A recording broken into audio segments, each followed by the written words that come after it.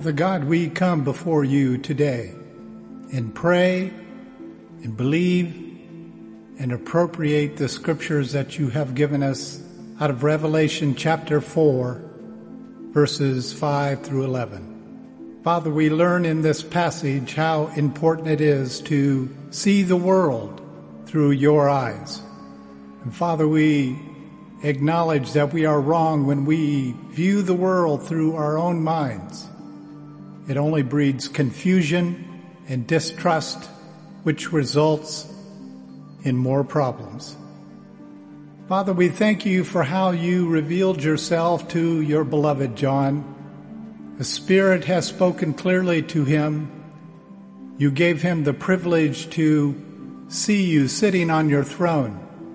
You also gave him the privilege of seeing the 24 elders, as well as many, many other things that are in heaven. I cannot even imagine, Lord, how John viewed life, viewed the world after he was released from the island of Patmos. To have a clear view of the world is having a view of the world through your eyes, Jesus. We acknowledge that and we accept that. Holy, holy, holy are you, Lord. You are the Almighty, who is, who was, and who will always be. You are mighty. You are strong. Your identity is the identity of Jesus, your Son. The identity of Jesus is the identity of the bride of Christ, us, Lord.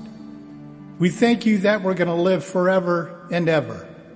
We thank you that you're going to rapture us out of this horrid world, taken up in a twinkling of an eye when people do not even expect it. That leads me to a burden for the lost people in the world today, Lord. I pray that this prayer, I pray that our teachings and teachings from your leaders all over the world will be used and presented with the clear gospel of the indwelling life of Jesus Christ through the Holy Spirit. Yes, Lord, we know you are worthy. Jesus, you are the Lord of our lives. God, you are the Lord, the ruler over all things. And it is you that needs to receive the glory and the honor and the power because you created all things. And because of your will, we are able to yield our will to you. And we thank you for this. In the power and authority of Jesus' holy name, amen.